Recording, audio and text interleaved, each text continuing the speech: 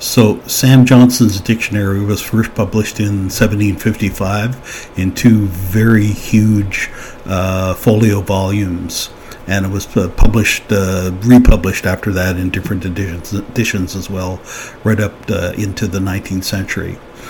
And in the original version, which I just looked at, you can find, and I'll talk about this a little later. You can find digitized versions.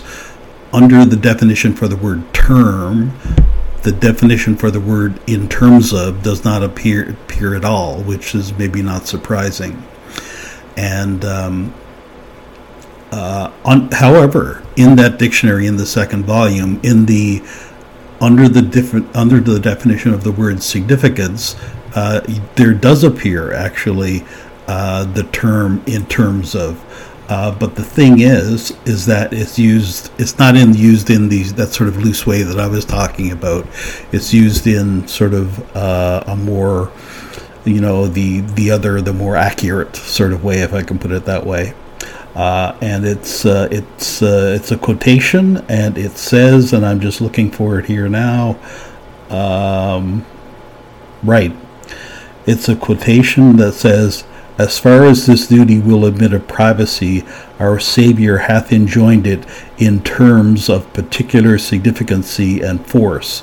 So you see there, it's not just in terms of is not just used to link a couple of things together. It's used to mean in terms of, in using the sort of particular terms. So you can safely say from there then, at least in searching in the second volume, that in terms of is not only not used by Johnson in the dictionary, but probably was not used in the 18th century in the way we use it now.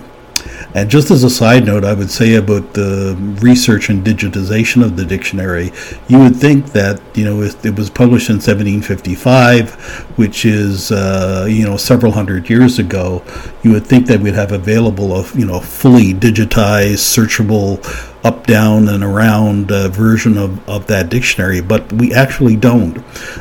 What I found, for example, was something from what's called the 18th Century Collections from Gale Research, where they have a digitized version of the dictionary, and then they have it sort of in OCR as well.